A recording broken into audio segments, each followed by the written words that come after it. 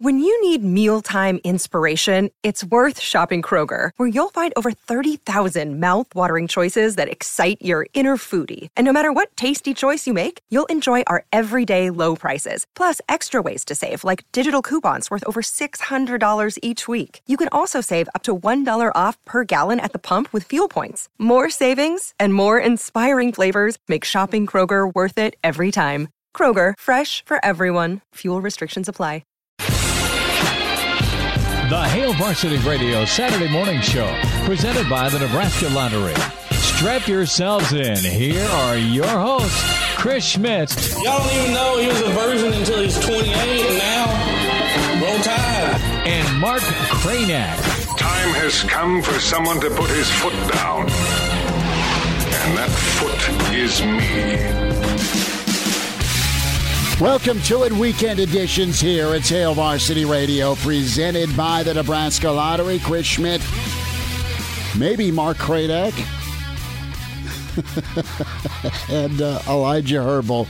Welcome to it. Numbers to get in, 466-3776, 466-3776, 800-825-5865. Give us a shout on the hotline. Can email Chris at hailvarsity.com. And we'll hear from Mark Cranack here shortly. Find us on Twitter at Schmidt_radio for Chris Schmidt, at Mark Skurs for Mark Cranack, and at Herbal Essence for Elijah Herbal. So Cranack is speaking in tongues with his computer right now. So he'll get locked in. Busy day yesterday for Nebraska. Friday Night Lights Part 2. College World Series, man. It's going to feel like summer today up in Omaha as things get rocking. Stanford and NC State get things going around 1 o'clock or so for that first pitch. You'll hear that here on ESPN Lincoln. Different elements of the CWS coverage. We are on the road Monday and Thursday at Zipline, just right across from TD Ameritrade Park. So we'll be on site for 3 different appearances in front of CWS action Monday, Thursday, and then Game 1 of the championship series. So a lot's gone down this week with Nebraska football. And I think overall, as we look at the McCaffrey saga that happened this week with Coach Frost and the Big Red Blitz, I think if I were to go off of and Twitter's a unique animal, obviously, but he had quite a bit of support come out towards Scott Frost. Coach Frost is pretty on point, pretty nails with his commentary regarding the transfer portal and just, quite honestly, the unknown. You're getting into some deep waters with the transfer portal if you're a student athlete and you opt to go somewhere else. You're one of several thousand that may not have a home when you leave a place that put time, effort, sweat, blood, all that good stuff into bringing you into a program. And Coach Frost called it like he saw it. He's a pretty straight shooter with that. And you had some family members in the McCaffrey crew not like that. Rewind coming up here in 20 minutes. Our chat with Husker standout and longtime Kansas City Chief Eric Warfield. That at 7:30. Brandon Vogel at 8:05. And then the Iron Horse, Gary Sharp, will get going with this. Elijah, what's up, man? What do you know? How was yesterday, you and Willie J. Rocket? Oh, it was a great time. Great time. No complaints. Yeah. Had a good little sit-down with Derek Peterson about the Oklahoma City Thunder. He's got to be pretty happy to get Kemba. Well, it's good to get Kemba, but they also cleared 2 of the posts that were getting a lot of playing time ahead of Isaiah Roby. So this kind of clears some space for Isaiah Roby to get a bigger role in the NBA next year. So I think that's pretty fun. Yeah, Friday's fun, and tomorrow, or I guess today now, headed up to Omaha to go catch that NC State game. So you are going to be on site. You'll be on assignment for us, allegedly, for NC State and Stanford. Last night with Friday Night Lights, you had several hundred athletes work out at Memorial Stadium, the second FNL camp, and it was pretty cool. And one name to know, and this is a legacy and he's one of the best offensive linemen I had a chance to cover. Dominic Raiola, the initial winner of the Remington Award as the top center in the country. Well, Dylan Raiola, his son, the 2024 quarterback, was able to throw for a group of Nebraska coaches that included Scott Frost, Mario Verduzco, and Matt Lubick. And you've seen this continue to kind of trend upward for Raiola and his recruitment. He's 6'3", he's 215. He's a quarterback for the 2024 class, and he's out of the Burleson, Texas region. And there's a lot of schools already in on him, and because of the Nebraska tie, you've got the ability to have an in with a kid like Raiola. Georgia in on him. TCU in on him. Clemson has been paying attention to Dylan. Of course, Florida State and Washington State. The first offer from Georgia on June 10th. So the thing that kind of sticks out about Raiola is not only his arm and footwork, but also his accuracy. That was on display last night in some of the footage and video I was able to check out. And you know what? Nebraska was impressed enough to offer the talented quarterback for 2024 an offer. So you have Dylan Raiola getting that nod. And the pictures on Twitter from Dylan, pretty cool, where you got him with Coach Frost, the big old bear hug as he's taking the picture with his two little brothers from Dad. You've got him in uniform, and, of course, it never hurts to have a Heisman winner with said Heisman in hand there to take a pic. So Dylan Raiola, a story. Also, I'm Marion Stewart. He's out of Rolling Brook, Illinois. 2024 wideout. He was able to get an offer Friday night. Missouri in on him, Penn State, Tennessee, Washington. How much weight should we put on Arizona State offers moving forward? We were talking with Greg Smith about this yesterday, and Will doesn't seem to think that like the whole violations is a big thing. He's like, I'm kind of with him. See, as far as just busting COVID protocol and hey, let's all meet in person when the rest of the world shut down. The NCAA is like, no, dead period. You can visit virtually. You can do virtual tours, but absolutely not.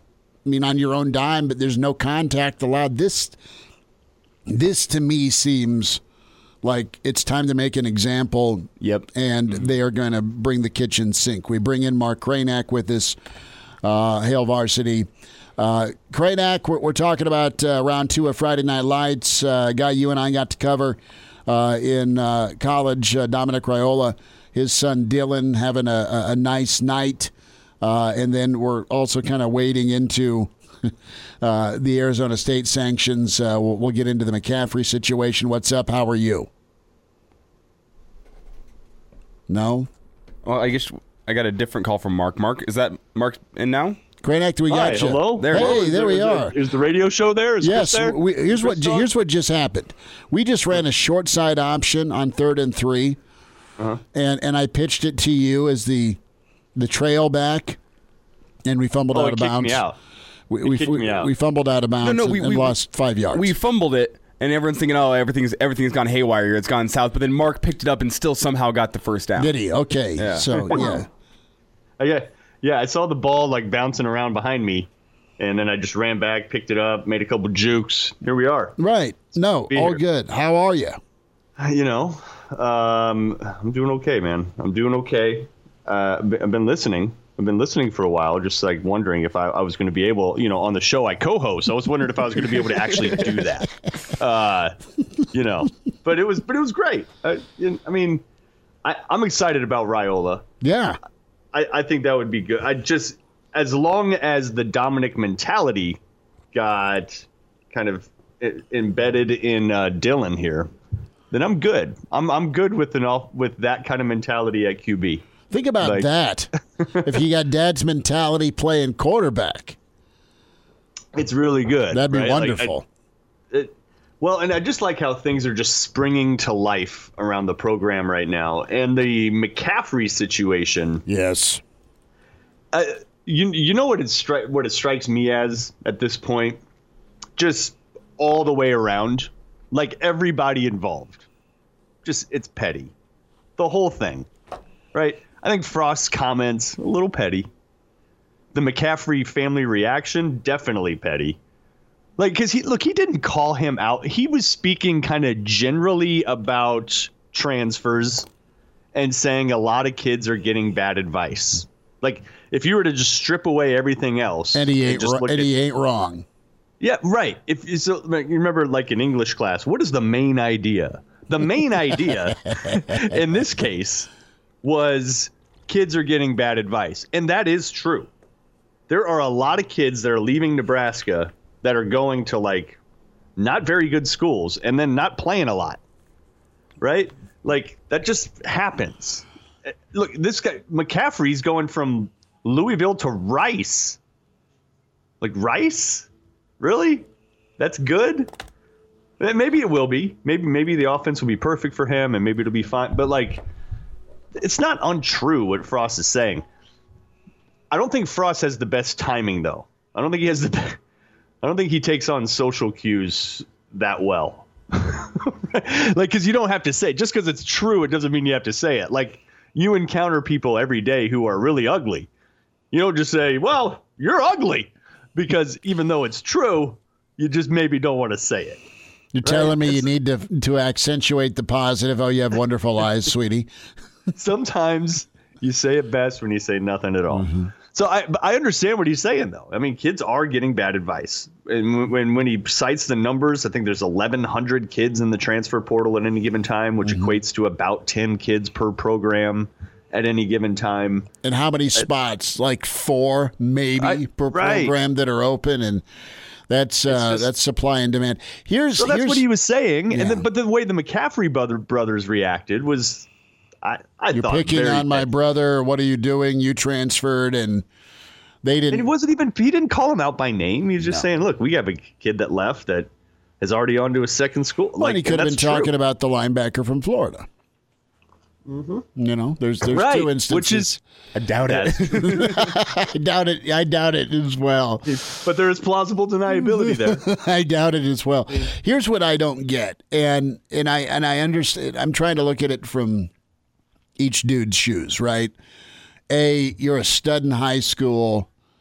You had this fairy tale of a recruiting process. You could have gone anywhere, and you're used to being the man, and maybe you were the man for 3 years and part-time man as a freshman in high school, and you came from this big D1 factory. All right, let's just set the parameters up, what your pedigree is going into college football.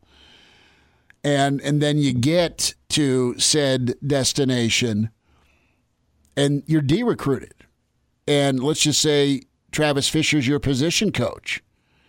And he's as real with you the day you get to campus as he was the day you got to campus on a recruiting visit.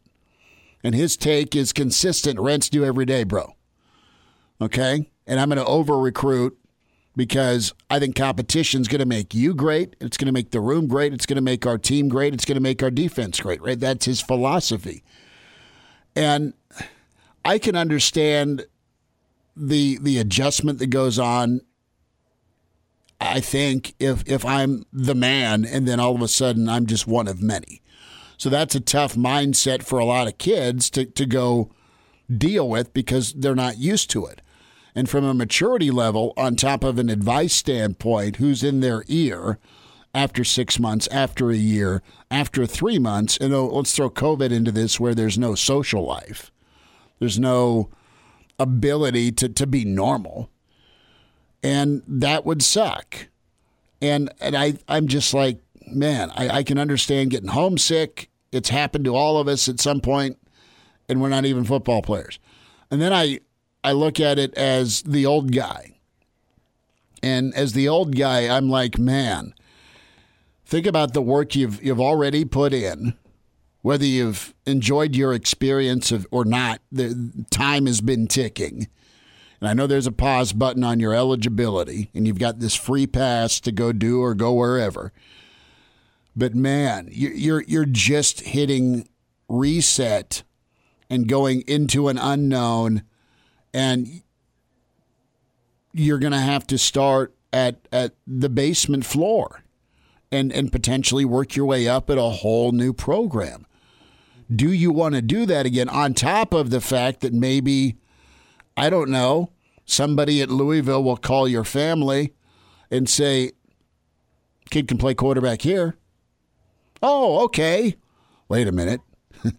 Louisville's got a 2-year starter that's thrown 20 touchdown passes returning. There's a backup that saw some time and did all right. All right, Luke, welcome to Louisville. Nice to see you. Oh, how's playing slot grab you? Huh? And you hear brakes squeal, right? That to me is there's both sides of the coin. And I pray that kids, whether they're frustrated or think they're getting done dirty or whatever the case may be when it comes to depth chart, give yourself some time to be coached. Give yourself some time to develop, because that's what's being lost with everyone hopping from one foot to the next. You as a player aren't getting the reps or the development, and it's not like that doesn't translate. I mean, you run drills at NC State, you can run the same drills in Lincoln. I get it, but from a system and a chemistry standpoint, I mean, all of those things. That's the thing that's being lost. Is it's okay to age a little bit. You and I love steak. All three of us love steak. Well, we like the steaks that have been dry aged for a while. It's okay. And that's the part to me that not everyone's Trevor Lawrence. Sorry. And that's okay. No. There's a reason there's greatness with Sunshine there. I mean, between the championships and coming in a la Tommy Frazier halfway through your true freshman year. Give yourself time and listen to your coaches. They truly do have your best interest in mind, in my humble opinion, versus that coach or friend or crazy Uncle Larry or whoever that thinks, man, you're getting hosed. You're not starting right away. Well, I'm 19 and I just got to campus. Yeah. I mean, help these kids have some perspective on it. And I think that's what Coach Frost was trying to lay out there. And I think in a setting on Big Red Blitz, when he got a Q&A session, he answered it. And I don't think he was intending to pour any salt. Totally. He's right. just, this isn't a press conference. No, right? This is connect with fans. This is him out in Kearney just kicking it and tell people what he thinks, and that's kind of the whole point of that thing. Sorry for the ramble there, but that's just my take, man. I know kids are being sweet talked. Here's the thing, though, Chris. And I know kids are also impatient. We're all impatient at 18. Well, what's up with? Here's the thing, though. Frost has been—he's a punching bag, man. You know what I'm like? Ever since the pandemic, really, and how he was kind of fighting for playing football, and he took a bath for that, right? Got a ton of criticism for that from all corners. Then you have the Oklahoma thing rear its head not long ago. The Oklahoma thing, and he gets clowned for that. And then you got this thing clowned for that. And look, I think there's a few reasons for that. Well, one, he wades into territory like that with just no breaks, right? he just wades. He just steps his way into topics like that, trying to just be honest, right? But I think too, he's, you remember the knight in shining armor vibe that he was more than happy to embrace when when he first came in. So you have that whole thing, and he's got a certain bravado about him, right? He doesn't have that, even though he values and wants humility out of his team. He carries a certain bravado about him, right? So in that way, I think he is like one of those people that people want to take down. You know what I mean? Like young, good-looking, hot shot, kind of, like Ted from One Crazy Summer almost. I don't know if anybody's seen that movie. It's an old movie. But, it's been a while. Just like you could cast him almost as like the guy in a B movie who's like the quarterback with the sweater around his neck, right? He's almost out of central casting in that way. So I think people want to villainize him. I really do. I think people want to villainize the guy. And so whenever he wades into territory where you can be villainized, they're quick to do it. It happens fast. And what fixes this? Wins. Winning, yes. No. Yes. Do you think anybody cares? If he's coming out of a 11-0 season or a 10-2 or whatever, and he's talking about the transfer market, do you think he's getting the kind of treatment he's getting now? No, not at all. He sounds a lot like the same things Nick Saban's saying, except Nick's holding a crystal trophy at the end of every season. Mm-hmm. Mark Cranack. Right. Yeah, he's not. And that's a really good point, Chris. Like, he doesn't have I don't think his philosophy is all that different. No. Than what Nick Saban says. They're both on the same page. Right. But Nick Saban's running out of fingers for the rings. Yeah, he's going to have to go to his feet. I know. Toe ring. Mark Cranack, Chris Schmidt. Let's think about Nick Saban's toes for a second. No. Yeah, let's not. We will rewind here in a moment to Eric Warfield on the way. Great story from Coach from Warfield on Coach Osborne and motivation. It's Hail Varsity Weekend. Early to rise with Hail Varsity Radio, the voice of Husker Nation. Here's Chris Schmidt and Mark Cranack. Back into it, Hour 2. It's Hail Varsity Radio, presented by the Nebraska Lottery. Let's talk some ball. And, of course, a great fundraiser and event coming up here, too. Eric Warfield, Husker standout, Chief Patriot with us. Warfield, what's up, man? How are you?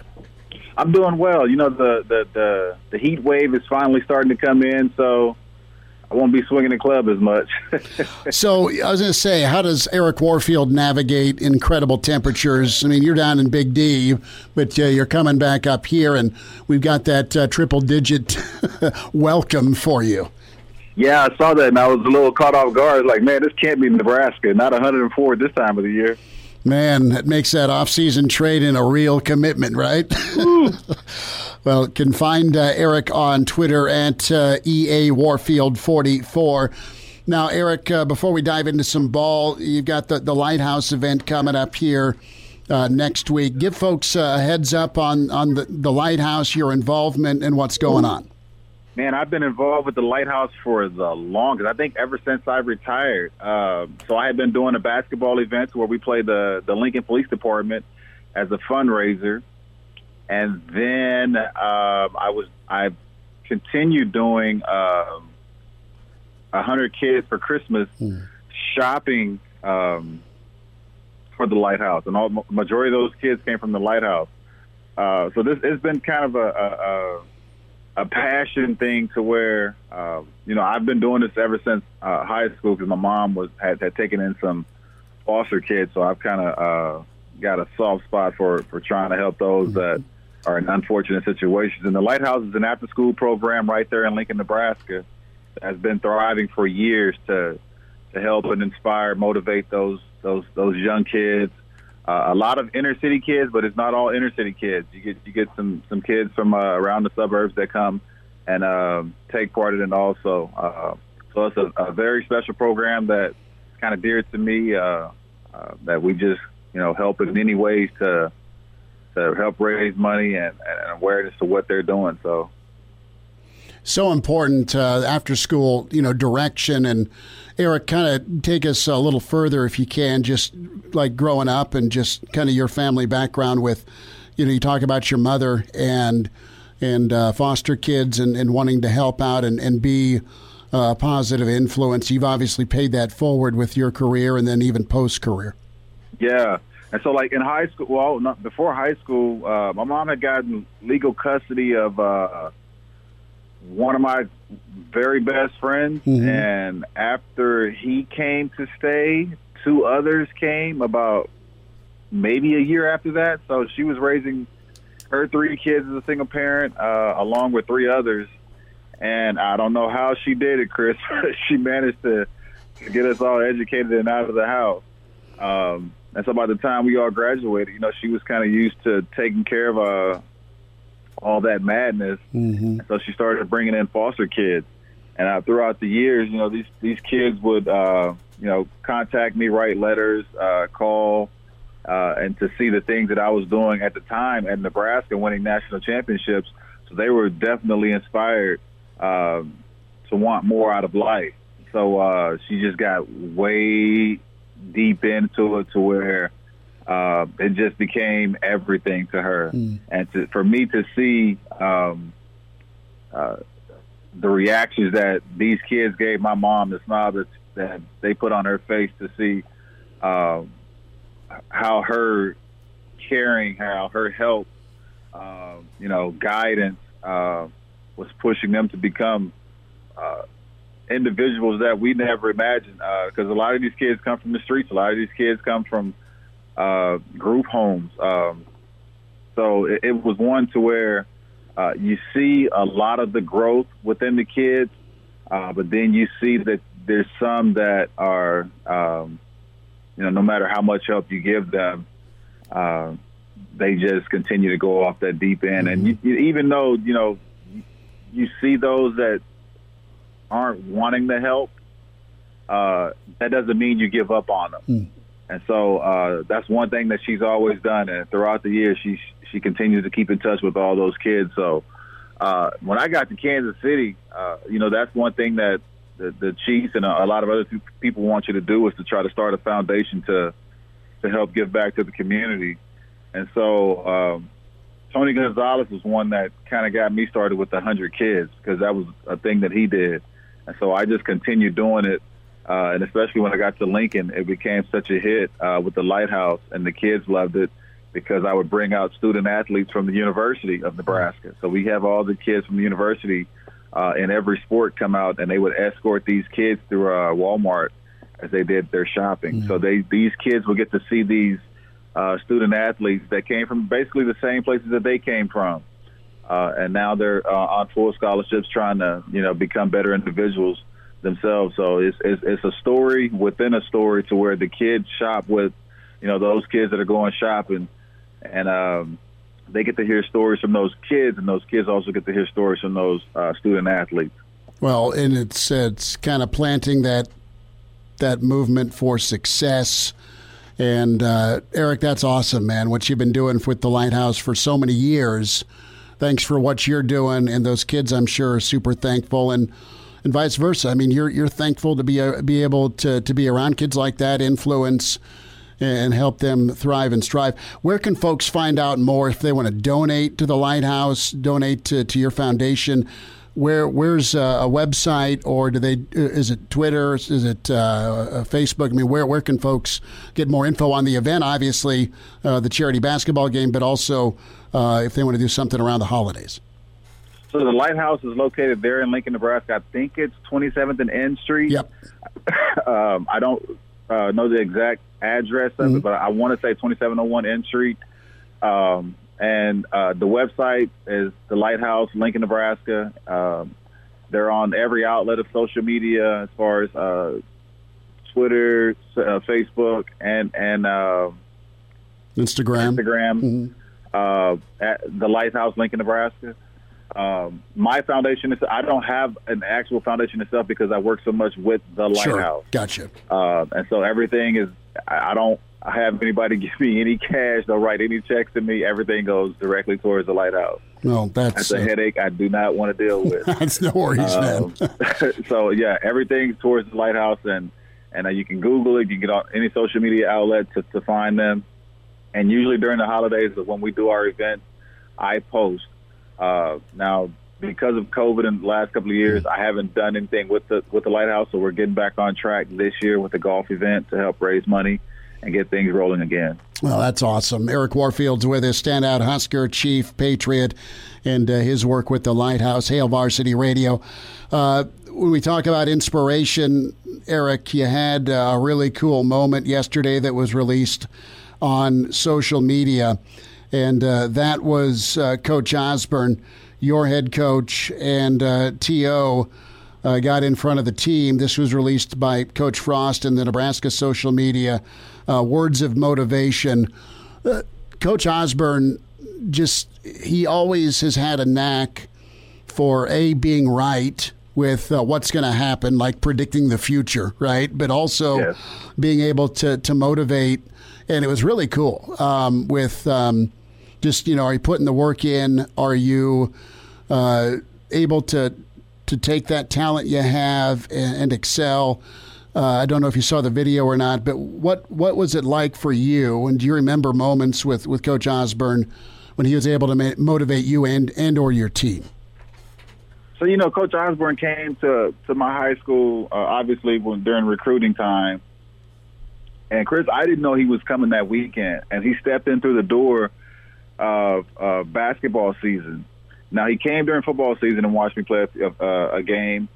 And I got wind that he had showed that he was coming for that weekend. But when he came to the basketball game, I didn't know he was coming. And so when he walked in, some of the elders knew who he was, and the whole place just lit up. And I didn't know it. I thought it was because I was playing pretty good basketball. Thought it was you? I was getting the crowd riled up. That's awesome. Coach Osborne that had stepped in the door. And so obviously he had made an impact on the game of football already by this point, and everybody knew who he was. And the thing that he brought to the game as far as, like, motivation, a guidance for a lot of us that didn't have two parents at home. Like I said, I was raised by a single parent, my mom. So just having someone like him to take the time out to get to know me as an individual outside of football meant a lot to me, because I didn't have a dad growing up. I had uncles and, male figures around that could give me little advice here and there, but nothing like Coach Osborne. And so I wish that the kids nowadays knew exactly who he was. I wish he was, able to be there weekly to talk to these kids so that they can see, what he brings to the game of football and to their lives, as a coach and as a father figure for some of those that don't have it. So it was more so to where with Coach Osborne, it was like being around your grandparents. So your grandparents are the one person, the group of people that you do not want to disappoint at any cost. You can go out and get reprimanded by your mom, and you think it's okay. She's just being silly, or your dad, and say the same thing. But you never want to disappoint your grandparents, and they always try to give you that best advice. And that's kind of what Coach Osborne, what he kind of symbolized, because we knew what greatness he brought to the team as a coach, because you saw it within every coach that was on the team. You saw it within the practice. You saw it within how he ran the organization. The guy never he never yelled at anyone. He always had a specific point that he wanted to get across, and he got that across to you without yelling at you. He coached in a special way to where he inspired you. He brought the best out of you, even though you may not have been the best athlete on the team or in high school. He brought the best out of you when you got to that program. And I just, for how people compare the best college football teams to ever play, and they say that 2001 Miami team has so many greats that played in the NFL and had tremendous careers, of which they did. I still don't see the comparison of them to us, to what we had, and we didn't have those high-caliber, big-name guys like they did.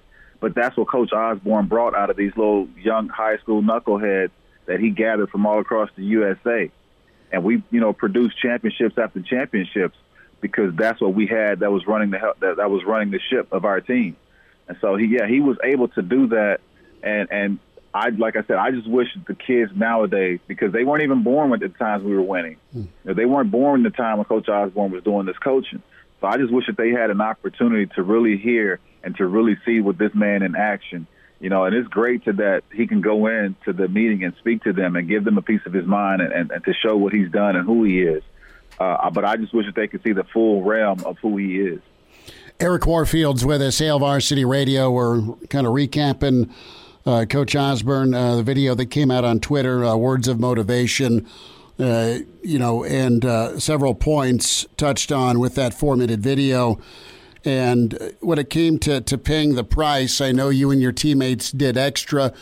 Eric, you guys won. You had NFL talent. But when it comes down to it, why do you think you guys won so much? Is it because you had that talent, or you had the attitude / mindset, or because you had the coaching? I think there's all of the above, probably. I agree 100%. It's all of the above. And it's just is what the coaches and Coach Osborne brought to the players. And so, yeah, it was a toughness and an attitude.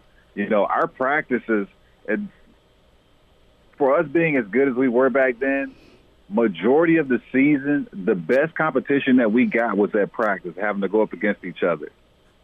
And I'm not trying to, knock any other football team that we beat during those years or that we played during those years to say that they weren't that good. But the best talent or the hardest work that we got was in practice against each other for some of those games. And yeah, we had some great matchups with some teams, and like I said, to take nothing away from them, but the attitude that we had at practice, that we wanted to be the best, and that we had to prove that we were the best year after year, because we thought, heck, every year we knew we had the best coach, we knew we had the best staff, and we thought we had the best team. So after that, it was just going out and proving it. But that's what the University of Nebraska provided us. They provided everything that we needed to be the best, nutrition-wise, in the weight room-wise, classroom-wise. It was just up to us as kids to go out and perform then. Eric Warfield's with us, Hail Varsity Radio, touching on his time at Nebraska. Eric, I want to look at some NFL thoughts in just a second, but you're a college football fan. You watch, you make it back to Lincoln for a few games. What's your take here on expansion here of the playoff, going from 4 to 12? Do you like it? Do you think 8 is the better number? Do you like 4? And if and when they expand, and it sounds like 2023, does that mean, listen, Nebraska's got a shot? I know Nebraska's got a ways to go, but they could make a jump here if things get on track to be knocking on that playoff door coming out of the Big Ten. What's your takeaway here with what tweaks are going on here postseason? So the thing that I've learned about sports, and not just to use the name of this movie to pertain to NFL, but any given Sunday, which means any team has a chance to win on any given day. Sure. And I think that by expanding it, it gives every other team an opportunity. Just because you're voted at this high-ranking number at the end of the year with the top 4 teams and having that 4-team playoff go in with, it's just like the NCAA. You have some what do they call those Cinderella teams to come out of nowhere. And I love that idea of expansion. So much happens with football. We complain because we think that it's not the same as what we knew growing up. They're calling, for targeting certain hits, certain plays. We think it's an offensive game nowadays because it's so catered to the offense. But whatever they change with it, we still love the game of football, no matter how they tweak it, what they want to call it. If they throw apples and oranges out there for us to toss it around, we're still going to love that game. So adding and expanding teams and playoffs, I'm for it. Heck, if I can make football year round, I'd love to watch it year round. But I understand what that does to the body and the mind of individuals. So I'm all for it, Chris. And if you want to add the extra playoff teams, like I said, let's do it and give these other teams a chance to prove that they're willing to. I think that it would help a team like the UCF that were left out, and that they went undefeated that year and thought that they could have beaten I think it was Alabama that had a loss that year, and ended up winning it all. So it gives those teams a chance. Now, granted, but we don't know based on university size, player wise, and whatever else, that if those teams are able to keep up, but you give them a chance and let them prove themselves. But with the expansion, it does. Let's talk Tyreek Johnson, 5-star transfer from Ohio State, going to be in that Nebraska secondary. Eric, you know who wanted him. You know that Ohio State was pretty loaded in the secondary, and you know that Coach Fisher's got a really nice defensive backfield where he cross-trains his guys, safety and corner. What's this do for the Big Red in the secondary? Already a good secondary, we felt like, going into 2021. I like it. He has great size,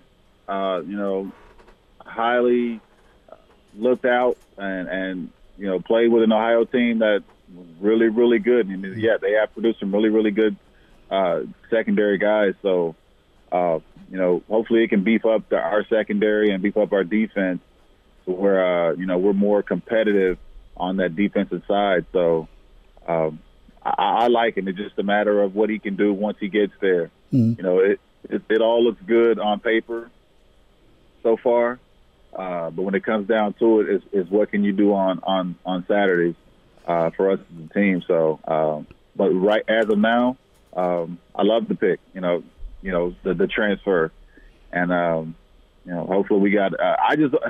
When it comes to secondary, I love the guys when they're big, tall, 6 foot plus, great. But overall, my thing is the front seven. If the front seven can't produce any pressure, you as a DB aren't going to be what you're sought out to be. That's very fair. That's priority number one, or 1A, is to get after the quarterback, and a lot of guys back for that Nebraska Blackshirt defense. Eric Warfield's with us, Hail Varsity Radio. Eric, last thought here. We were talking about this a while back, but I want to get into your NFL career.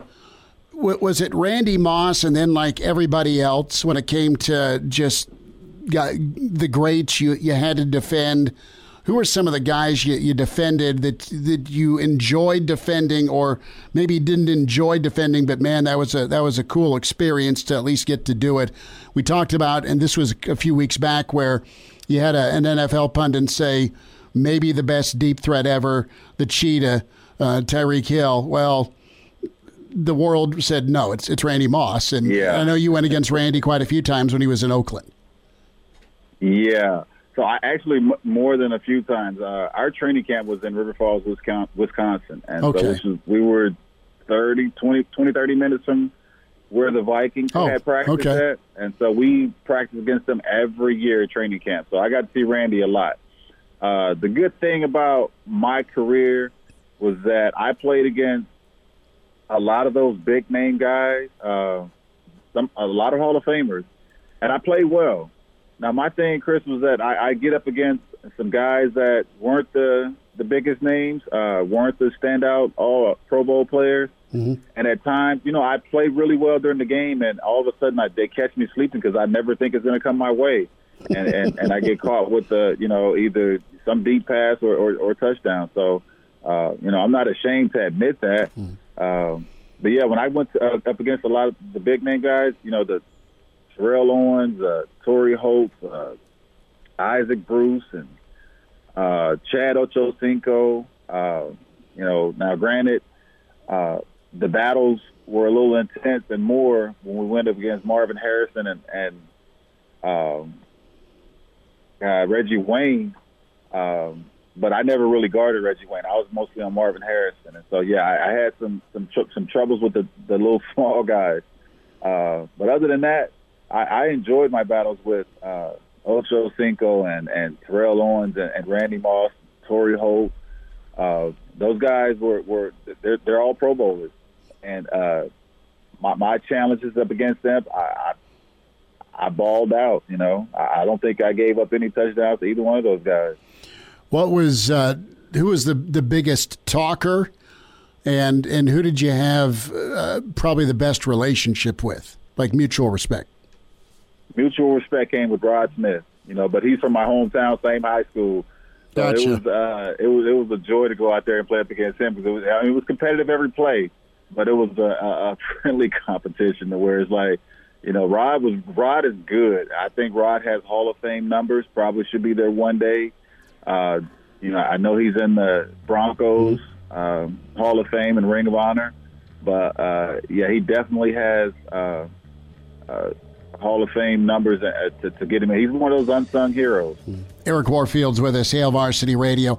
Eric, congrats on what you're doing with the Lighthouse. Thanks for talking some TOs, some Huskers, and, of course, some NFL. And we'll get caught up again soon. And always love your insight, man. Appreciate it, man. The Hail Varsity Radio Saturday Morning Show, presented by the Nebraska Lottery. Strap yourselves in. Here are your hosts, Chris Schmidt. Y'all don't even know he was a virgin until he's 28, and now, roll tide. And Mark Cranack. Time has come for someone to put his foot down. And that foot is me. Back into it. It's Hour 2, Weekend Edition, Hail Varsity Radio, presented by the Nebraska Lottery. Chris Schmidt, Mark Cranack, Elijah Herbal. Welcome in, managing editor with HailVarsity.com and magazine. You follow him on Twitter at Brandon L. Vogel and get his book with John Cook, Dream Like a Champion. We say hi to Brandon Vogel. Vogues, how's your Saturday? How's the little man? What's going on? Saturday's good. The little man is asleep for now, so no complaints on that front. And other than that, that's about all that's going on. It's supposed to be pretty nice here today. College World Series starts. I'll be watching from afar. It is rolling in this morning, just perfect sunshine, 70, and then it's going to get steamy. Elijah will be on site for opening game action at the CWS tonight, or for today, for NC State and Stanford. So it is Father's Day weekend, and Vogues, do you expect to get hosed when it comes to the first Father's Day gift? Just do it due to the fact that Junior can't jump online yet, nor do you something. Yeah, I've kind of prepared myself for that, so we'll see. I'll give him a year to get his crap together. Better come strong next year. That's when it's like year one it's like year one in a coaching hire. You kind of get a little bit of a free roll in year one, but by year two there better be progress. I love it. You might need 25 years to get his crap together. At least. People do say expectations are a little unfair around here. So, well, that's where I want to go, and I want to kind of hone in on the Big Red Blitz. One, what's your reaction? What's your take? And maybe I'm just an idiot, but I just always expect massive crowds at Husker events, okay? And that wasn't the case at a lot of different stops. And I know it was noon. I know it was 1,000 degrees. And I know it was middle of the week. So I get the math of folks trying to get off of work. But I also understand the climate. And I think that climate can be reversed real quickly with a good football season. And they have a chance to do that. But, man, Vogues, your takeaway with some of the numbers. You have a banquet hall that's going to seat 500, and you got around 100, maybe, in a spot like Kearney. Yeah, definitely not the turnout I think anyone wanted to see. I'm not fully – it's not a 5-alarm fire yet by any means. In fact, it's not even close to that. But it does give you a little bit of pause just because, like you said, we're so used to, like, you host an event, tons of people show up. And, and Frost mentioned it. I don't remember if it was I think it was in Kearney, talking about, like, it tells me I need to win, which was funny. You're not used to hearing a coach say that even in jest, but everyone knows that those are the stakes, right, right now. So you've had 3 seasons of Nebraska football where they haven't quite gotten off to the start anyone hoped. And then just people in their homes for the better part of a year. And And it's not that anybody learned, oh, you know what, I really don't care as much as I thought I did. It's just that things are still strange. People are still figuring it out in a lot of facets. So I think that's part of it, too. I do think a fast or strong start to the 2021 season would really help. Like you're gonna have a sellout and a capacity crowd for that Fordham game because it's gonna be the first chance people have to get back to a normal Husker game day.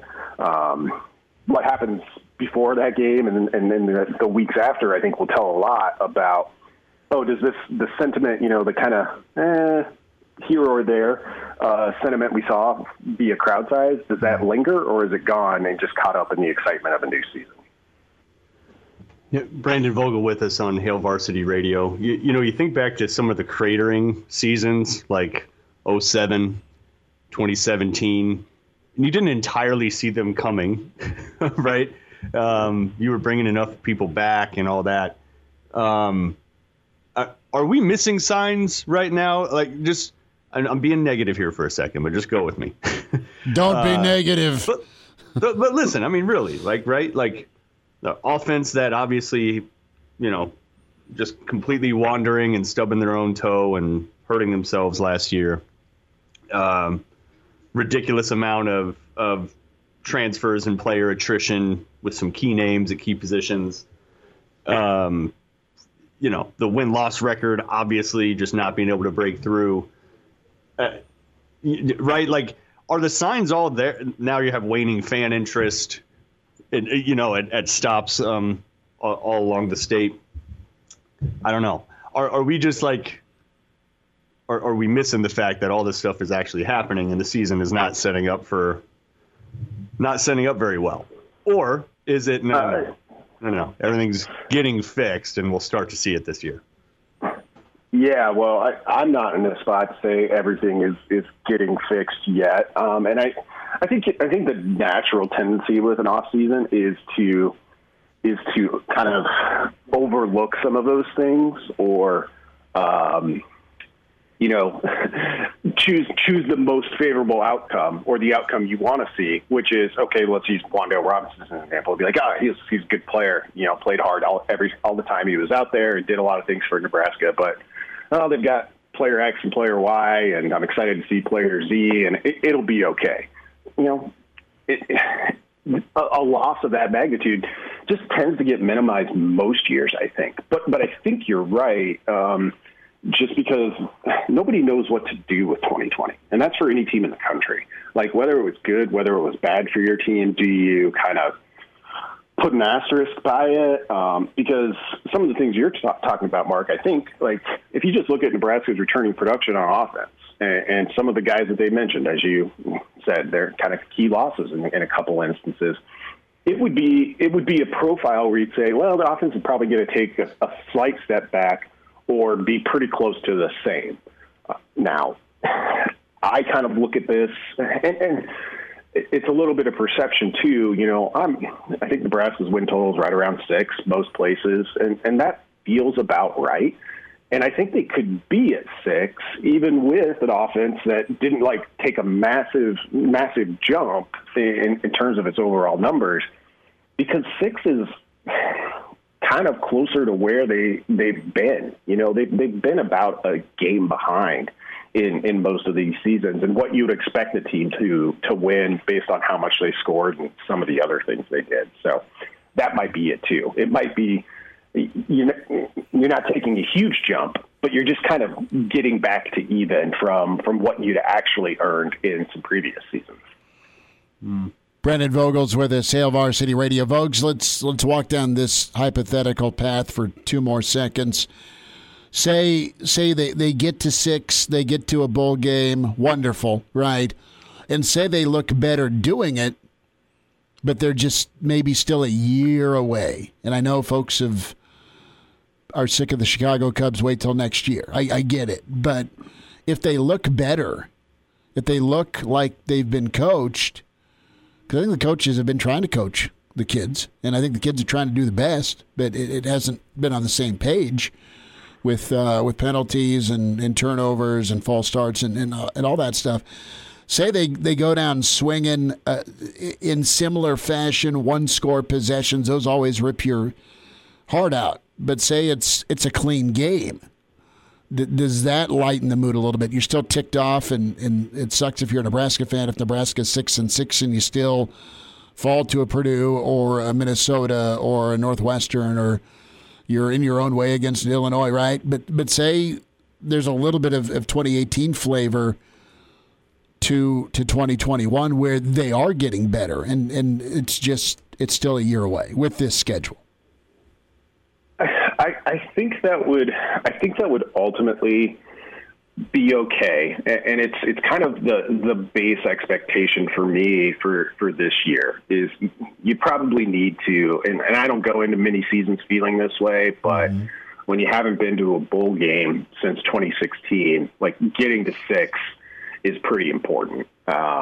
So getting some sort of postseason play, you need that. But even if it's 6-6, and say you go to a bowl game and win at 7-6, that might change things a little bit. But at that point, you've kind of said, okay, well, here's progress.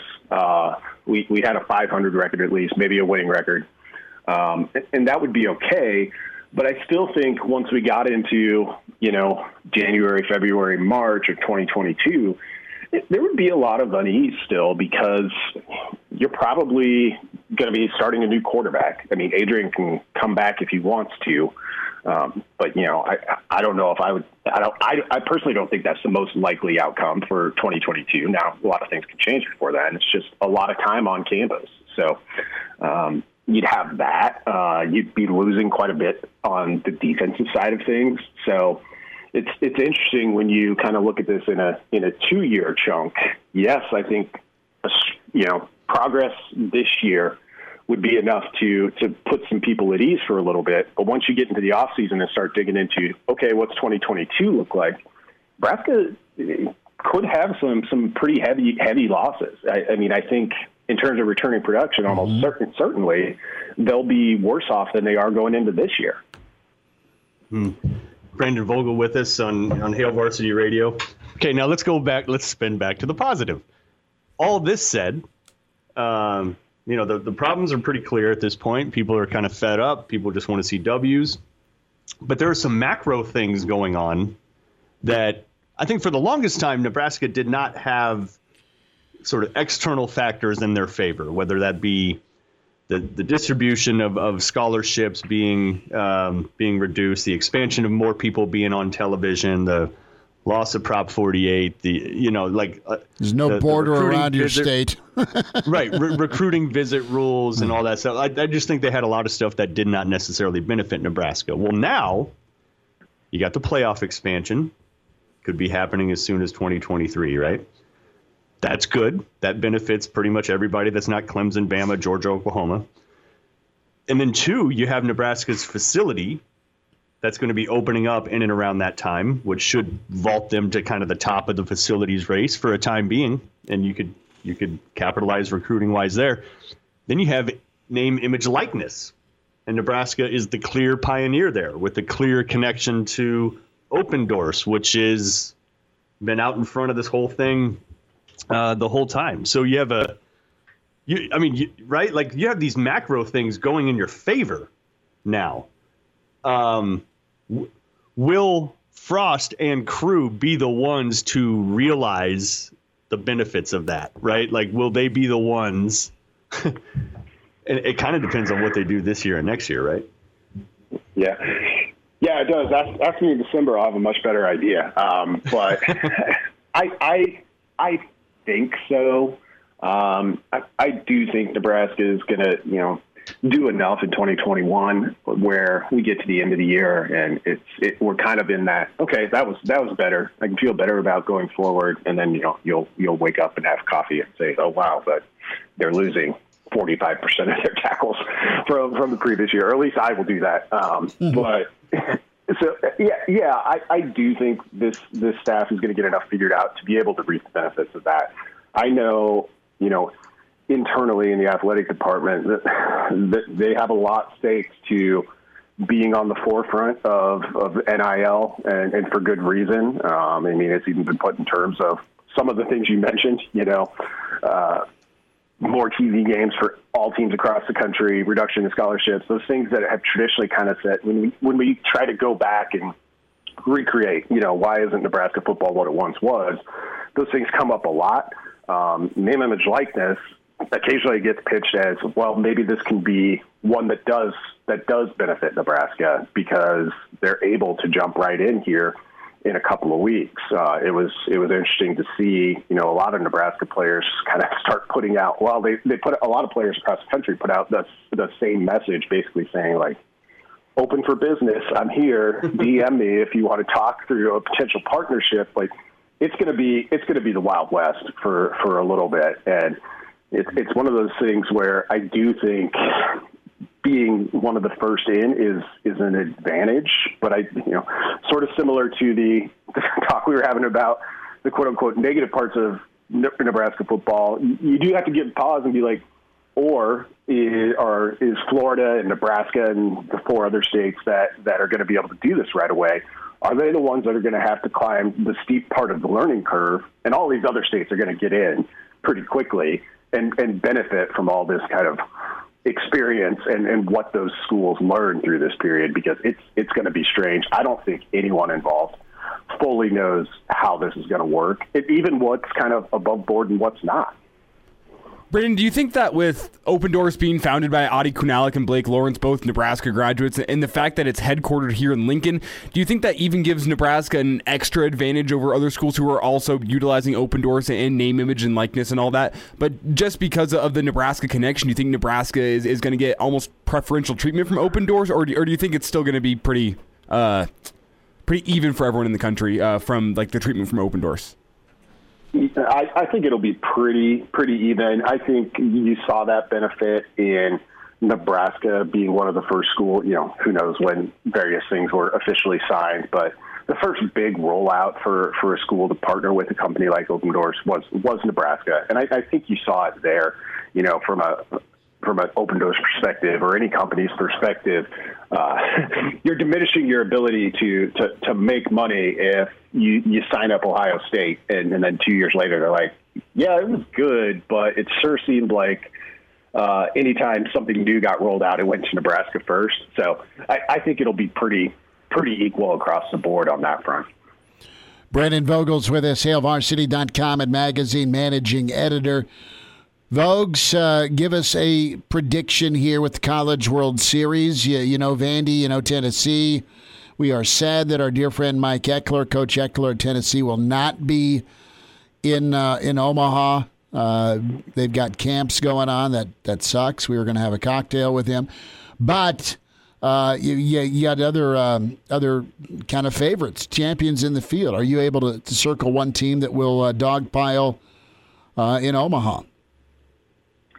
Yeah, if I had to pick one, I'm leaning Vanderbilt. I catch them on TV occasionally, and they're just steady. And they've got their crazy reverse pinstripe uniforms. Man, they love pinstripes. So yeah, I'll go with Vandy. I've honestly spent more time looking at this College World Series field and trying to decide which one is going to have the best football season in 2021. It's an interesting group. There's no home run there, and I want to pick Mississippi State, but I'm afraid, based on what I know about football at least, that it might be Texas. Well, I know this. It's time for Stanford to start winning ball games again. It's not going to be Arizona football. I feel confident about that. Yeah, no. Yeah, I don't disagree there. Arizona football, man, the old Desert Swarm is decades ago, Well, Vogues, you have a good weekend. Give the little man a fist pound and have a good Father's Day, bud. You too, guys. Happy Father's Day. All right, there he is. Thanks. Brandon Vogel with us at Hail Varsity. Good to hear from him, and that's a good take. What CWS team is going to have the best football season? Let's see. We got NC State. We got Vandy. We got Tennessee. Stanford, Texas, Tennessee, Arizona, Mississippi State. And then what is it? Is it Baptist? Did they get in? Were they No. they got in? Virginia, I They think. didn't get in. Virginia. Thank with you. Bronco Mendenhall as their coach, the old BYU coach when the Hail Mary happened. So it ain't going to be Virginia. It ain't going to be. I think Virginia's at 6-6. I think Tennessee, see, man, they've stockpiled enough talent that it feels like they can break through at some point. Then it leaves. Yeah, then their I know. linebacking core transfers to Alabama. Vandy, you can't take seriously in football. No, they got a new coach. David Shaw, Stanford, right? I mean, you really just got to take down Oregon and Washington in the Pac-12, don't you? I mean, they have a potential top 10 pick at quarterback, don't they? Well, they're supposed to every year. You know, you want to talk about the Andrew Luck effect a decade later.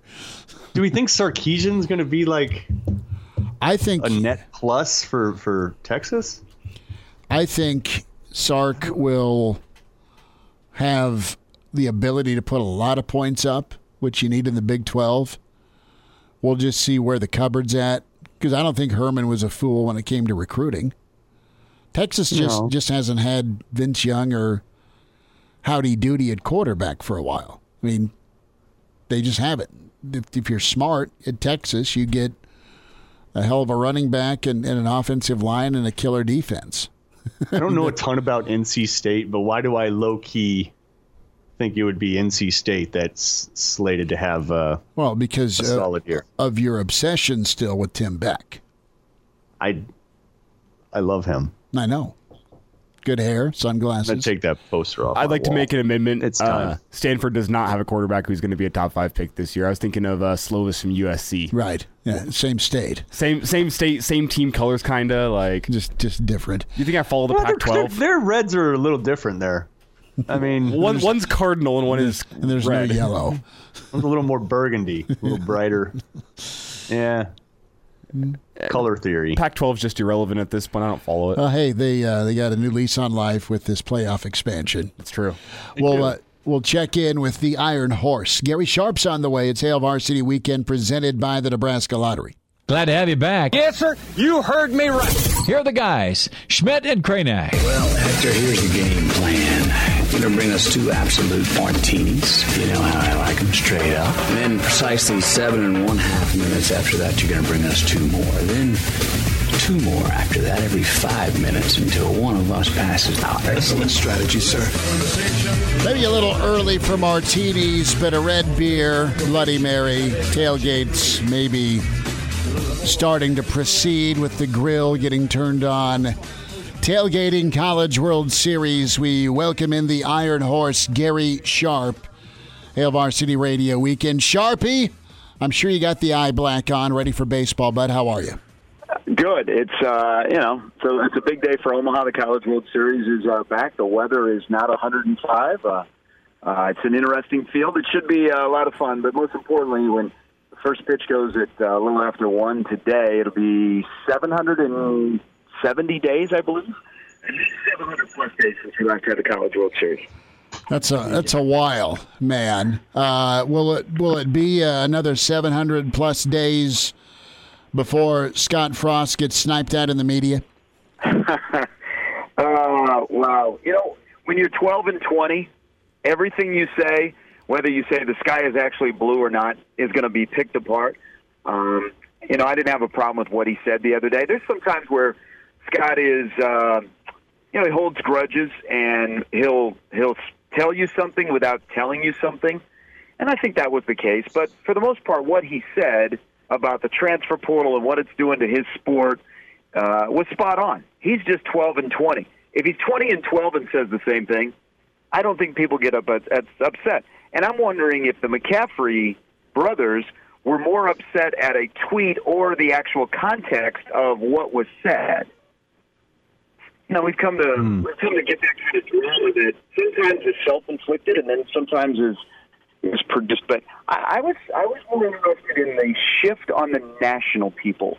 When Scott got the job coming off Central Florida, we saw the national people roll through Lincoln and write all kinds of stories. And with the national media, it appears that Scott has had a really good relationship. But that's kind of changed, I think, since his comments last August when he wanted Nebraska to play football and the Big Ten to play football. And all of a sudden these national people have kind of turned against Scott. But again, when you're 12-20, everything you say is going to be picked apart until you start to win.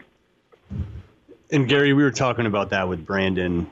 Do we have our head in the sand? Are we heading into an 07 or a 2017 season where maybe people just didn't want to believe the signs, and then you had a cratering type of season? We're not heading into that, are we?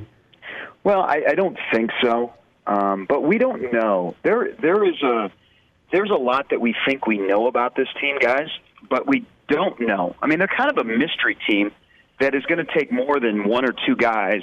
They will be 6-6 or 7-5 if there's an abundance of those guys that are in that category, and normally we don't have that.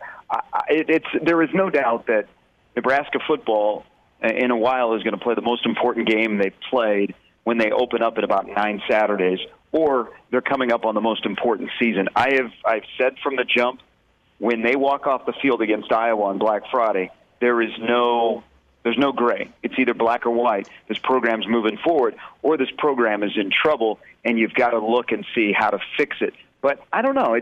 It's a weird feeling. I feel 6-6 is very much attainable, and a bounce of the ball here or there, I would go up to 7, then down to 5. Gary, just would you consider this a make or break season for Scott Frost and his future at Nebraska? Nope. And I say that because of who he is and the athletic director and Scott and this is what would happen if things don't go well. Now, if they make a bowl game and you feel momentum, you can look at the youth in the program. I think if they make a bowl game, you can sell people like, okay, now we've kind of turned the corner. We're making progress. You have to ask yourself a question. If this flips, do you feel like it'll flip and it'll stay there? That's the question. You can't have, okay, we made a bowl game, and then you take a step back and you go 4-8 or 5-7. I think if you have a poor season where you're not in a bowl game, which stretches that string where Nebraska hasn't been to a bowl game since 16, the head coach isn't going anywhere, but he would have to he gets that one get-out-of-jail-free card where you make changes on your staff. Brandon Vogt was with us earlier. Gary Sharp with us now. Yeah. Same. Right. That's safe. Brandon Vogel. Nice job, Mariano. Thank you. Is a good man. Yes. And so, to your point, when we go down this road, someone slapped me. Apologies, but Sharpie, you're right on with the flipping part. Is it? We've heard coaches say when it turns, it's going to turn. And it'll happen, it'll pop, and then, it's downhill in a good way, right? But you can have one, but can you stack successful seasons? Obviously, that's the hope. And I want to kind of focus on what Nebraska's been doing from a recruiting standpoint. Your read and takeaway on how camps have been going, specifically, with what you saw with Raiola's son last night at Friday Night Lights. Nebraska's been, I don't want to say overly selective, but they've been pretty different with the fit they're looking for. At least when we look at stars versus maybe some lower profile guys, they've been on some kids pretty early here the last couple of sessions. It sounds like. Well, this is why I'm kind of optimistic about this flipping and there's momentum moving forward. Because I think, first and foremost, I think there are guys on that staff, including the head coach, that have been humbled by the first 3 years and humbled by the Big Ten that Nebraska is a ways away from teams in their own division on how to build a roster, how to churn the roster, and how to move the roster forward. And you kind of seen that in the way they've recruited the last year and a half with the kind of body types at different position groups. I think what also they did is they went and said, okay, moving forward, Nebraska is still a national brand, but where we're at today, we can reach for the stars, but let's find guys that are more on the fit side than these fancy stars. And I think you've seen that. They've identified guys pretty quick in this recruiting class, and they've got on them, and they've made them a priority. And it's not like a class right now that makes you go, whoa. But I think for Nebraska's needs, it's probably in the position groups and not knowing what the numbers are going to be for this upcoming class. I think it fits a need. And that's kind of where Nebraska might be right now is, hey, we don't need to be all sexy. We just need to be something with a fit and then move the program forward. Because, if you look at guys that are already in the class, how many of those guys would you say, boom, they're automatically in my Super Six. There's no more discussion. I don't care who else is joining the class. They're in the Super Six. But for Nebraska's needs, it probably is a good start to this class. And it's been a good month in the amount of players and the kind of players they've had on campus. Now they just have to close the deal. Brandon Vogel is a good human being, and he was with us earlier. And you are always jumping on the grenade for me. Gary Sharp is also a good human being and is now with us. Just kidding. Still with us. I'm just kidding. Now, we talked about this last segment, too. I just want to get your take. At the same time all this is happening, there's a lot of macro stuff going on that is – it feels like the pendulum is swinging back, and Nebraska is going to have some tailwinds, actually, right? You're going to have name, image, likeness coming alive. Nebraska's among probably 10 schools in America that could really capitalize on that. You got the new facility coming. 2023 probably is when the playoffs expand. All of a sudden, it just seems like Nebraska's got like some really good stuff that they can't really control, but just kind of the way the environment's happening around them. That's a lot of stuff Nebraska could capitalize on to get better recruits, to attract a different caliber of player, et cetera. Do you see Nebraska actually taking advantage of that? And is this the staff that can do it? It is the staff that can do it. And I think you can't even ask the question, is it the staff? You have to be the staff moving forward. You have to be a coach in college athletics that embraces name, image, likeness, even though privately you're like, oh, my gosh, what's going to happen? Because that's where we're going. Look at players' tweets yesterday soliciting opportunities. Hey, slide into my DMs. Now, Nebraska, like some other really, really smart athletic departments, have partnered with Open Doors, a local company that is going to be that third party that helps the student athletes in terms of their opportunities. But we're 2 weeks away, and there's so much confusion because of what the NCAA is doing, and kind of the laws are different from state to state. We don't know what's going to happen, but certainly for Nebraska, in this state, and not a super large city, Lincoln is not, a million plus market. It's going to be very beneficial to Nebraska, and we've seen it. I mean, guys, they were asking people on the Big Red Blitz on Wednesday to start following student athletes. They're promoting it in their social media. They're telling kids when they're on campus and recruiting, hey, we're going to give you a little tutorial on name, image, likeness, and we believe that being a football player at the University of Nebraska or a student athlete at the University of Nebraska, this is what you can do. So it's here, you can embrace it, and I think Nebraska can use that to their advantage, because the one thing that Nebraska right now, and when you're struggling on the football field, you're looking for advantages, the one thing Nebraska still has above a lot of programs, a lot of like programs, is the fans. They are unique. They can sell the fans and the fans' passion for the players. Just listen to kids that don't really know much about Nebraska that are committing. They'll talk about the fans, and that's something Nebraska is using, and they will continue to use to help their student athletes make as much money as possible in name, image, likeness. Sharpie, what's your takeaway? Let's stay on the recruiting front here. Ashton Hayes, kid out of Reno. Nebraska able to get his yes, and I think he looks like a pretty talented back. What'd you see from film, and what's your thoughts on Nebraska landing him? Obviously, Torres kicked off the week. Well, he's someone that I don't think you look at and you go, oh, man, he's going to beat out X, Y, and Z on your current roster. But he's got plenty of speed. And I think the most telling thing when they were recruiting him, and what Ashton said afterwards, is they identified a role, what he was going to be. They showed him film of Wan'Dale Robinson, Mo Washington. This is what we want you to be. And I think that's important because Nebraska needs to build that up in the recruiting profile. They've got comps for players, but those comps are on their current roster. they have to move past, hey, here's a comp from Oregon or a comp from UCF. This is actually a comp on the Nebraska roster. This is what we see your role is. This is the kind of player we see you. And so I think that's kind of the role for him where, he can get in space, he has speed. I like that he can catch the football out of the backfield. Not only run the football, but I like that he can catch the ball out of the backfield and be really multiple. I wonder if that's the last running back that Nebraska takes. What if Justin Williams says, hey, I'm still interested? Nebraska's not in a place right now to turn down talent, but that's a good pickup. I think he's going to, he's a wonderful kid. He's got a, brilliant family, and he's very, very smart. And I think he's going to grow. I think the two pickups this week are two kids that as they play their senior year of high school football, they're going to get more attention because people are going to be on to them because Nebraska was the first on to both of them. And I think those are two really good pickups that are kind of fit what we were talking about earlier, where Nebraska is going in the recruiting profile for this class compared to maybe some of the past classes where they reached for the stars. Now they're just reaching for the fit that is a nice blend with what they have and what they want to do.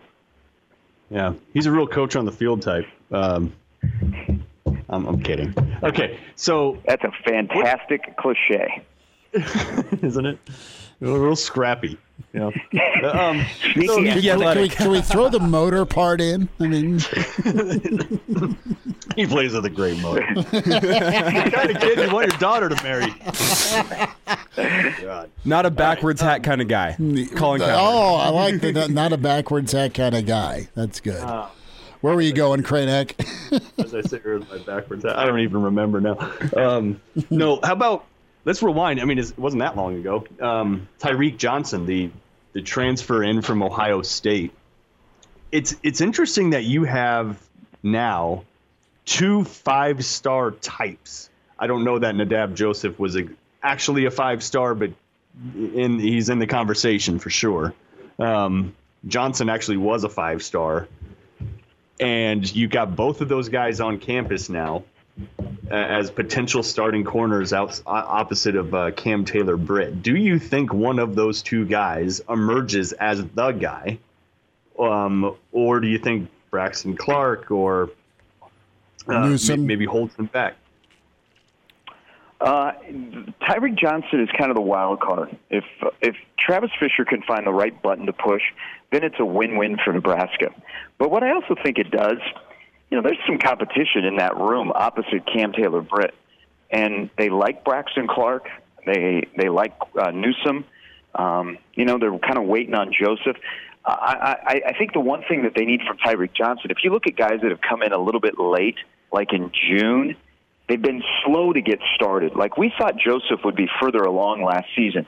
Now, it may have taken a whole year for him to click, and last year the offseason was, nothing close to normal. But he's an intriguing prospect, and he adds depth. Could he play a lot more nickel than he will play cornerback?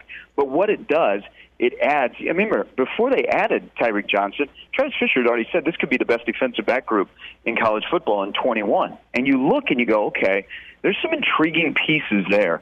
You got 2 returning safeties. You got the best defensive player in your program, and Cam Taylor-Britt at 1. You like the competition of the other. I think it was encouraging, guys, really, really encouraging, something Travis Fisher said earlier this week, that Miles Farmer is good to go. Because when he suffered that injury at West Lafayette, I thought, oh, man, he is out for a while. And him being back will be huge. So I think that whole group is going to be extremely talented. And I don't think it's a group as a whole, cornerback, safety, special packages, that Nebraska's had that depth of talent and those kind of players in a while. And you know what can happen? Those guys are locked down on the back end. What does that do for the guys up front who we like that defensive line group that is moving forward? And we like the linebackers. So it's just another piece in the defense which has a lot of momentum and a lot of excitement and a lot of people thinking, oh, man, is this the defense that can bail Nebraska out and get them through the first part of the season before the offense gets their sea legs?